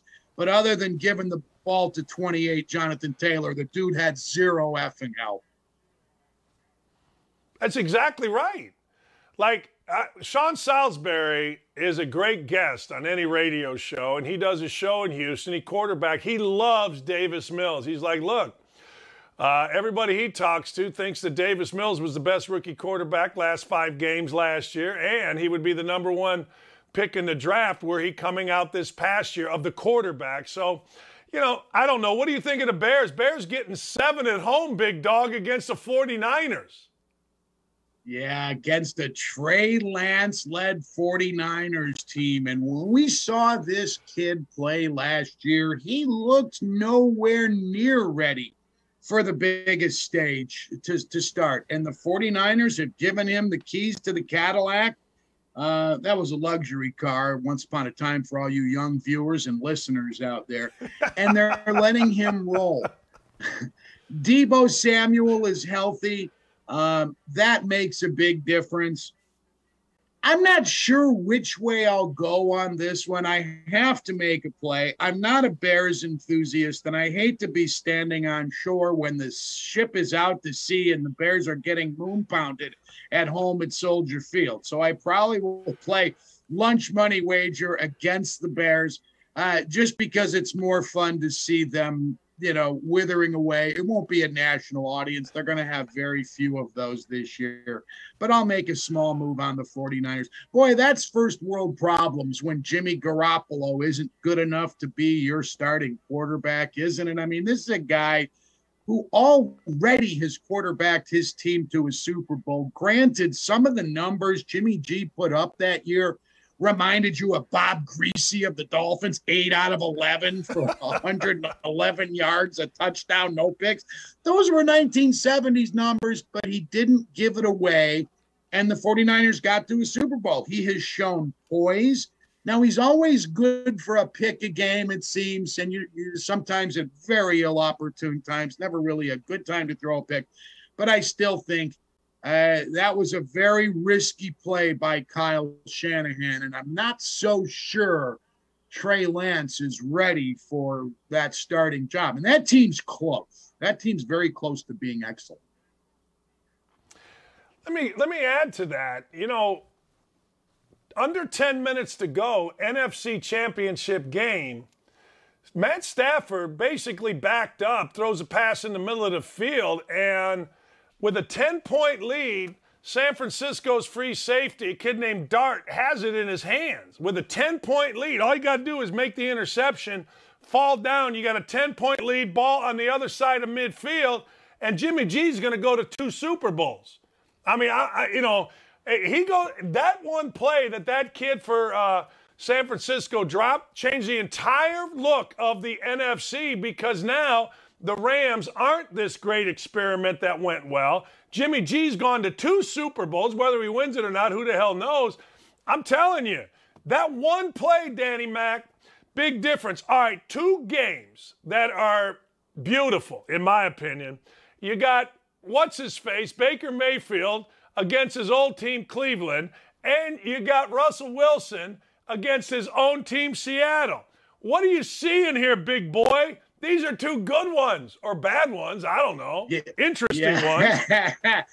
They really are. Boy, it's tough for me to pick a rooting interest in Carolina and Cleveland, because those are my 2 biggest punching bags going into this year. I think it is absolutely ridiculous that Matt Rule makes more money than proven coaches like Mike Tomlin and others.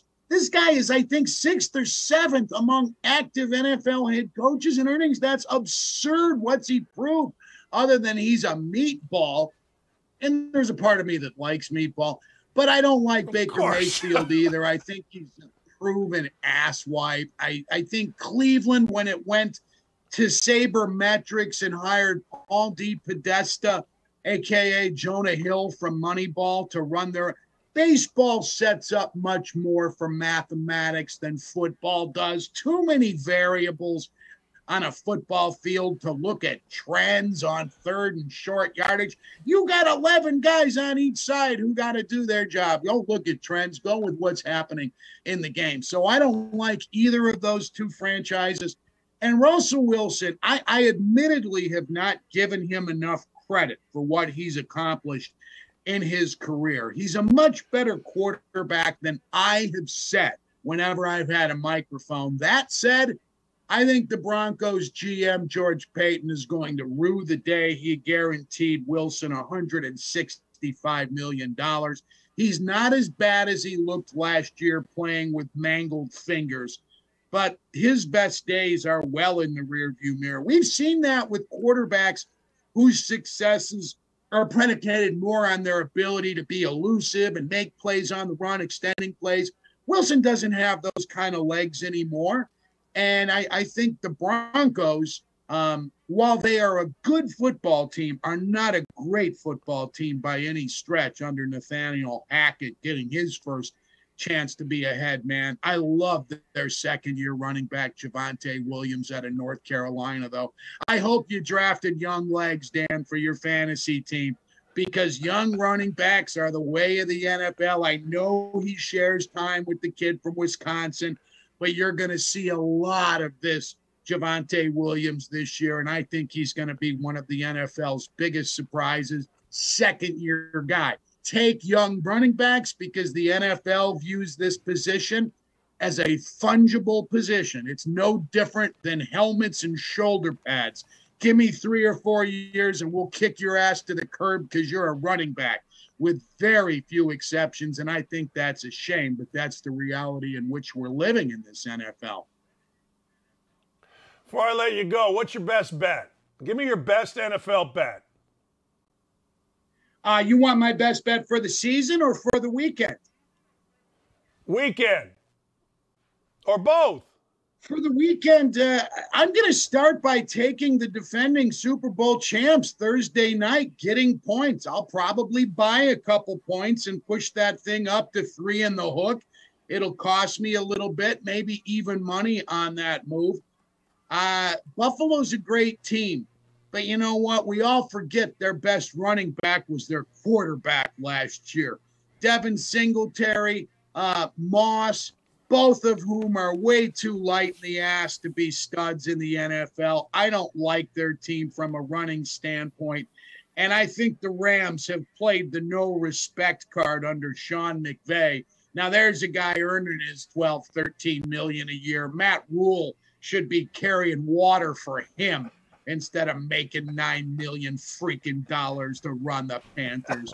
I like the Rams getting 2.5 Thursday night. Love them even more getting 3.5. Best bet on the year, the Indianapolis Colts plus 125 to win the AFC South, which is a punching bag with the exception of Derrick Henry's Titans. You know what? All you got to do is look at schedules. Colts schedule against the Titans schedule, and it ain't close. Danny Mac, where can people catch you, big boy? I am available at the Danny Mac podcast, anywhere you get your podcasts, or you can find me on Twitter at Danny Mac Show. And I do a show on Fridays between noon and 2 on my hometown station, WJOB. My high school football games used to air on that radio station. Doc, your Andrean 59ers used to air, and they still do on WJOB. I'm having a blast with it. We're having fun. We're live and we're local. We do our show once a month at Bridges Scoreboard Restaurant and Sports Bar in Griffin. And we've had tremendous participation from some of my guys, Tom Thayer, Olin Kreutz, Dave Wanstead. Mike North is coming down in a few weeks. We're going to have Hall of Famer Jimbo Covert at Bridges very soon. So I'm having a blast. And 95% of what I flap my gums about these days is professional football. And that makes me very, very content. Thanks, my friend. Great stuff, man. Blast catching up with you.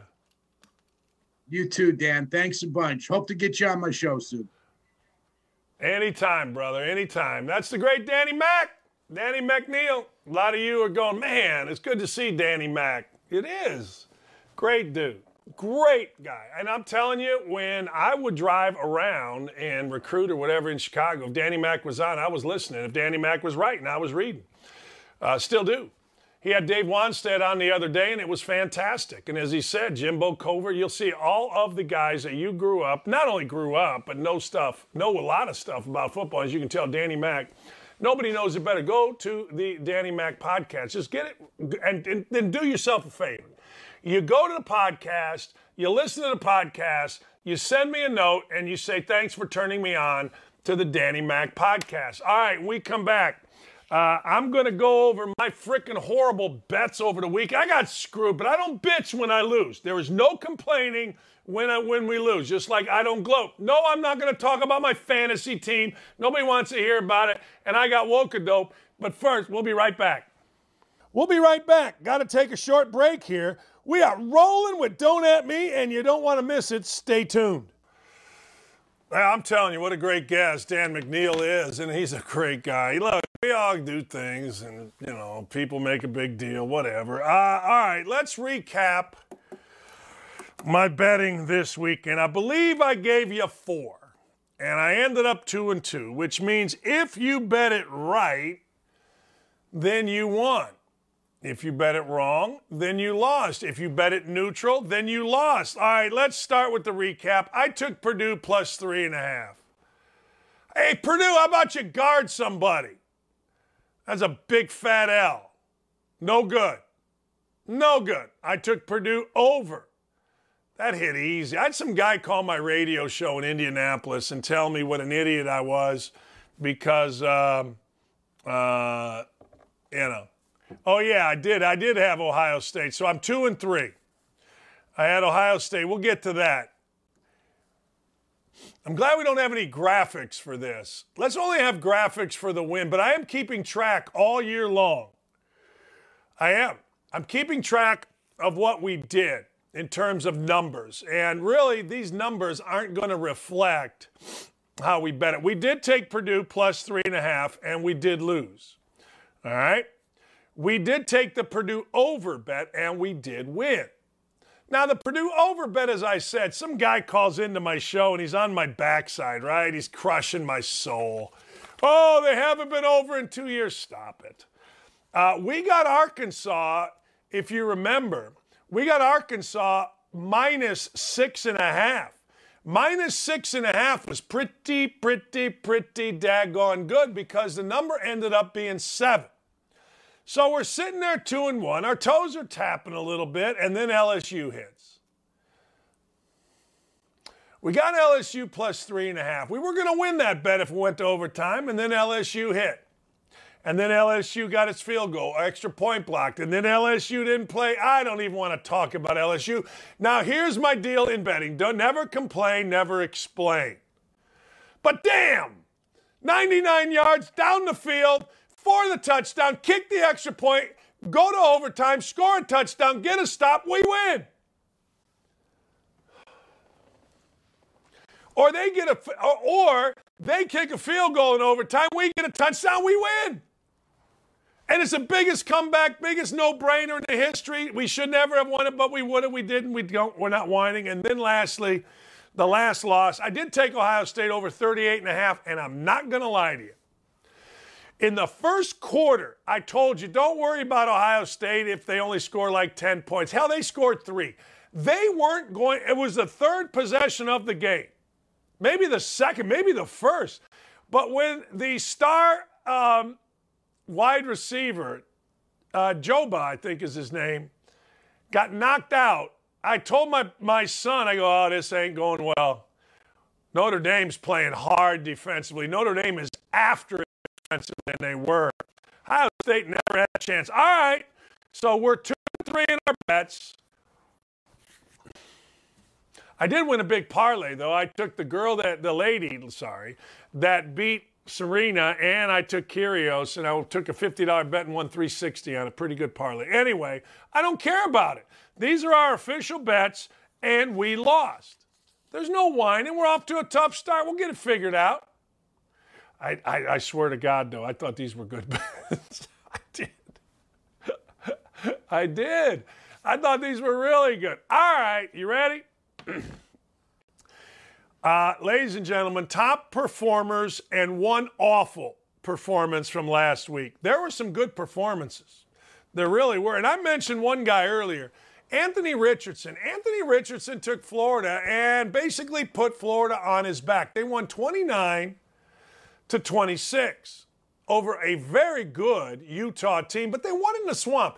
You know, I was kind of curious. Florida was getting points. I don't think they should have. They're not getting points next week in their game against Kentucky. They're actually giving points to number 20 Kentucky. But anyway, Anthony Richardson was 17-24, threw for 168 yards, which was great. But, man, he made some phenomenal plays. He was 11 rushes for 106 yards. They ran for over 280 yards, Florida did, and he ran for over 100 of them. Frankly, Anthony Richardson offensively for the Gators dominated the entire deal. There are plays where he spun out of trouble. There are plays where he stepped up. There are design run plays. Billy Napier did a really good job of setting up Anthony Richardson for success, and Anthony Richardson was good enough to take advantage of it. Look, I say this all the time. I say this all the freaking time. You, if you want, can say, I'm going to take the game over. We're going to dominate. But if you're not good enough to do it, it don't matter. It literally doesn't matter. You got to be good enough. Anthony Richardson is good enough. Anthony Richardson is certainly good enough. Anthony Richardson is the kind of guy that when he's right, and he was, he could take over a game. And he did. Like I could say in college, oh man, I'm going to take over this game. I wasn't good enough. You got to be good enough. And that guy right there, he put an entire state, what do you guys call it? Gator Nation on his back, and good for him. All right, next guy. I don't know what you guys are thinking, but I know this. Stetson Bennett can play some football.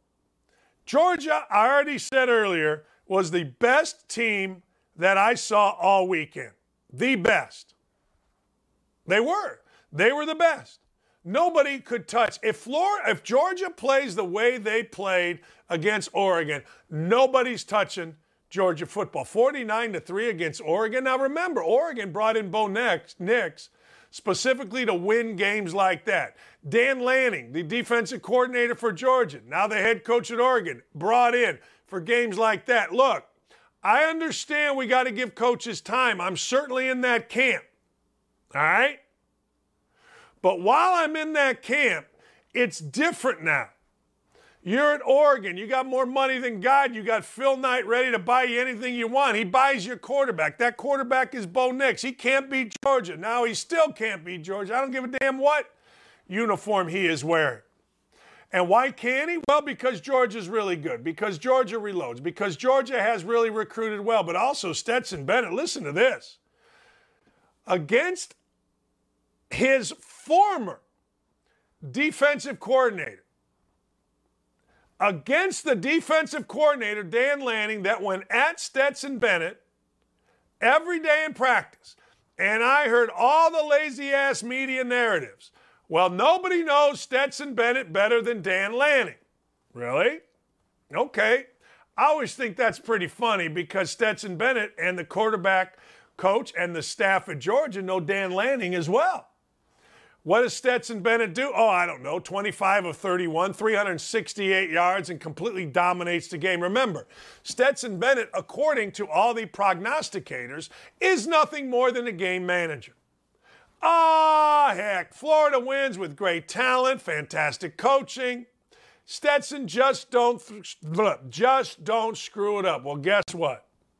Stetson Bennett did not screw it up. Stetson Bennett didn't screw it up even a little bit. You know what Stetson Bennett did? He went out and was an All-American. Right now, right this moment, if you were going to say, hey, look, give me your first-team All-American quarterback right now, it is not C.J. Stroud. It is not Bryce Young. It is that guy right there, Stetson Bennett. Now, I get it. Don't get me wrong. The season isn't over. It's week 1. Aiden O'Connell still has a chance to win the Heisman. I got all that. But the fact of the matter is that dude on the biggest stage in the biggest game, or one of the biggest games of the weekend, I guess Ohio State Notre Dame was the biggest game, all he did was dominate a coach that knew him well. Pretty daggone impressive. Don't at me about it. I'm not having it. I mentioned this Chase Bryce earlier. So Chase Bryce is playing against Mac Brown. Mac Brown is supposedly the greatest coach, blah, blah, blah, blah, blah, blah, blah. Hey, look, Chase Bryce is in Boone, North Carolina. He's been to Clemson. He's been to Duke. He's quarterbacked at some places. But the other day, I mean, look, I'm sorry, you throw 40 up in the fourth quarter. I don't know what to tell you. You go 25 of 36 for 361 yards. And listen to this. Not one, not two, not three, not four, not five, 6, count them, 6 touchdown passes, 1 interception. Scores 60 plus and can't get a win. You tell me. Man, oh man, he got stopped just before the end zone trying to reach the ball across. That's a hell of a performance. There were some good ones this weekend. And I only went with quarterbacks this weekend because why not? C.J. Stroud was not good. Aiden O'Connell was okay. Bryce Young, I didn't care. I mean, what are you going to do with Bryce Young? The kid out at South Carolina, Southern Cal, Caleb Williams, pretty good. He was good. The Ewers kid, the guy who's made millions of dollars, you better be great against Alabama next week. And he got his car towed. I don't know if you saw that, but Quinn Ewers is whining about getting his car towed. Hey, how about this, Quinn Ewers? How about you don't park in a tow zone? But anyway, the rest of the week we're probably going to talk about pro football because it does start on Thursday. But college football was so good last week. I'm sorry. It was so freaking good. And again, if you're Notre Dame, this is going to be it. This is going to be the only time that you win at Notre Dame by losing. This is it. There is no more of this. In the transfer portal, in the era of NIL, in the era of bigger is more different than not as big, meaning the separation is massive. You can't even see it on the screen between the Notre Dames of the world and the Marshalls of the world and basically the rest of the schedule of the world in Notre Dame. Notre Dame won by losing. People are okay with Notre Dame now. I heard it from a lot of friends. Hey, look, Notre Dame looked pretty good. I think they can run the table. Maybe they can't. Maybe they can't. I don't know.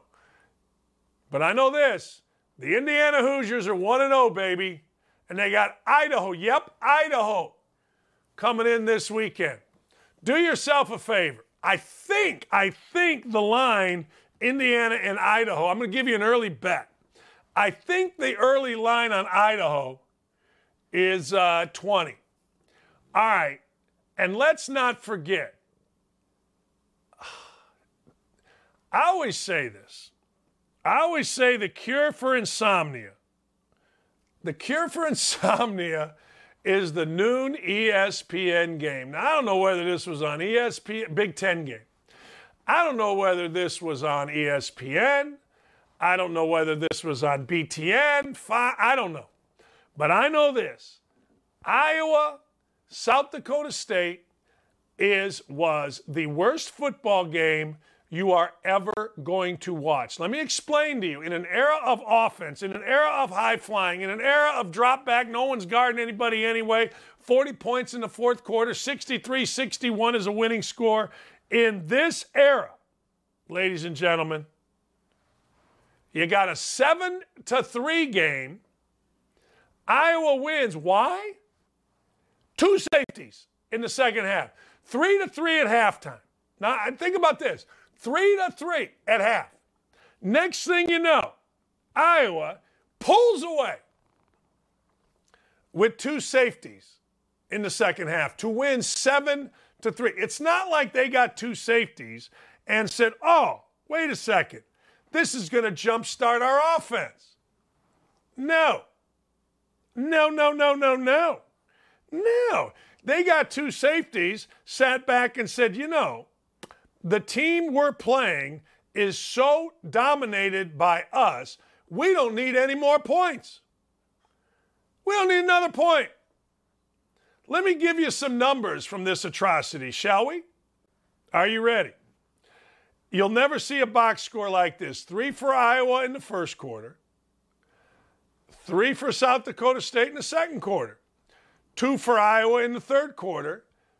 2 for Iowa in the fourth quarter. If you ever see another box score like that, you got to send it to me. If you ever see another line like that, please send it to me. I'm looking at it right now, and it is utter insanity.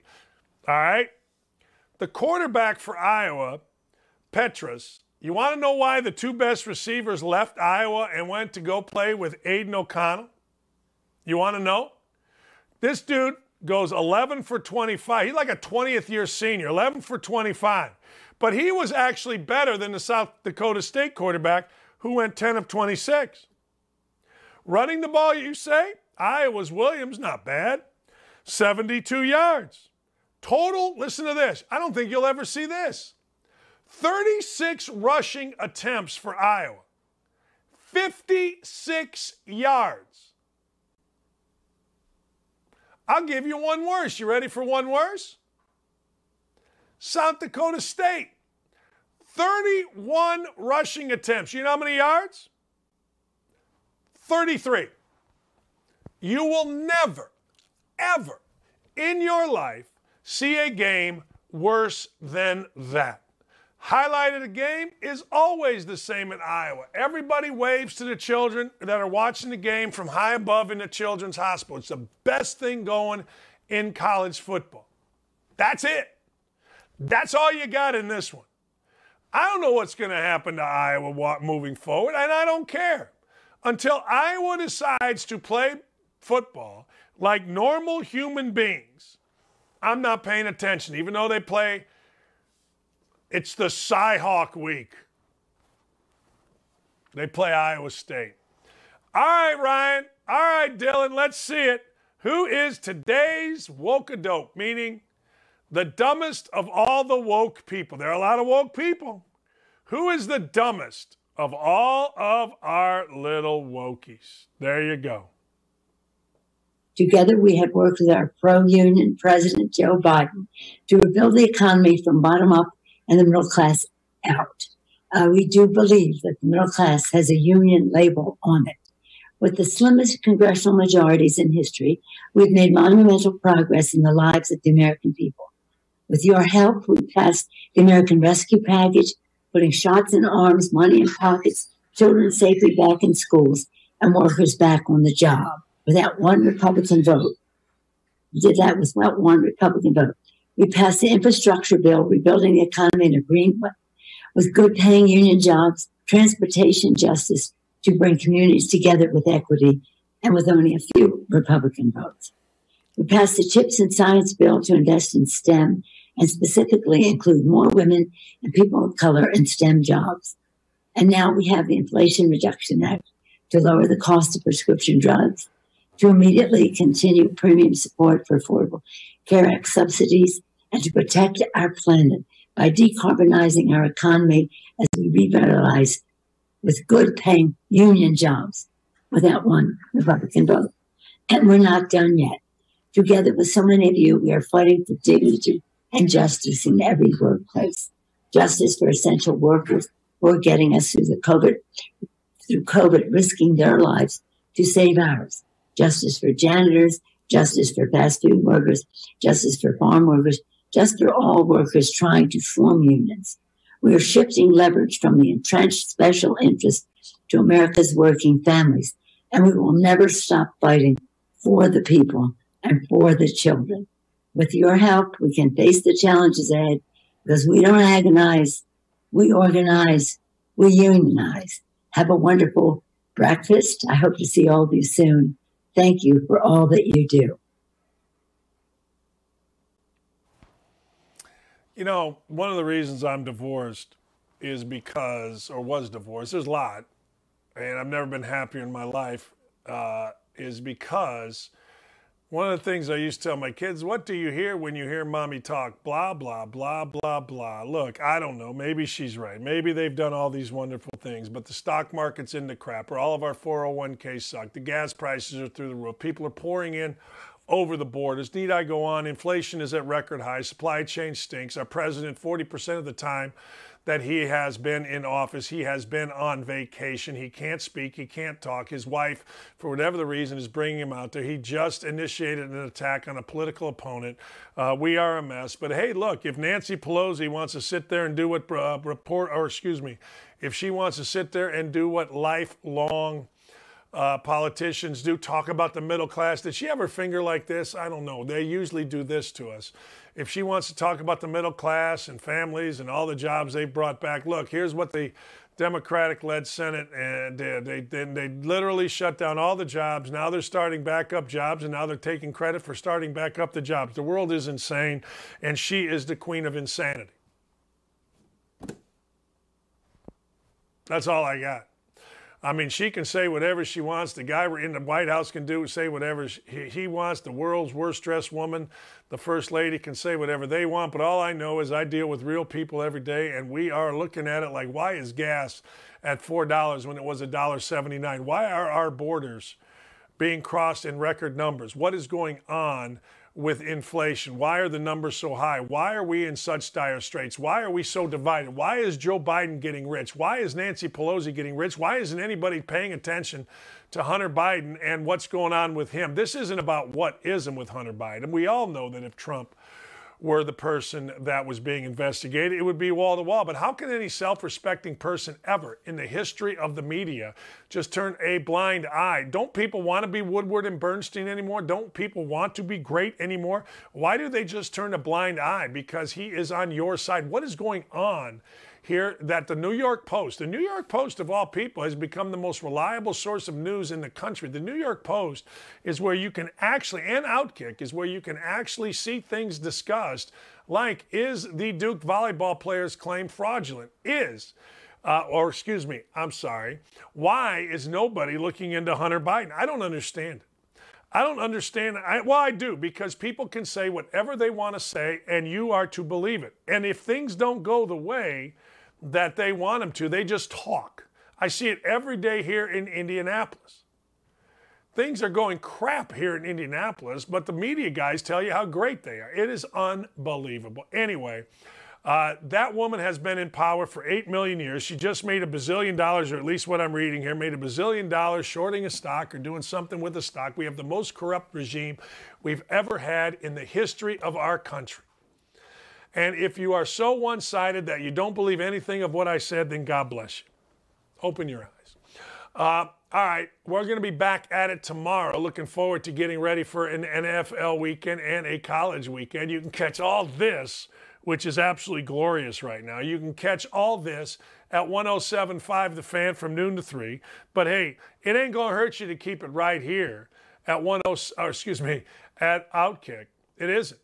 You know, here's the one thing I love about Outkick. Man, we just tell you what's up. We do. You know, people that don't agree, it's conspiracy theory. I spent a little bit of time trying to find a conspiracy theory on our website, the conspiracy theorists in our shows, and all I see is men and women doing really good work. All I see is men and women busting their hump. Whether it's Dylan or Ryan, Davey, Gary running the website, Megan doing great things for me. I mean, it's incredible. It really is. But hey, we'll continue to grow while others continue to falter. That should be our slogan. Have a great afternoon, everybody. Thanks to everybody on the YouTube chat. I'm going to get over there tomorrow. We'll see you noon to 3. I will be on 107.5, thefan.com. Join me there. See you. Have a great Tuesday.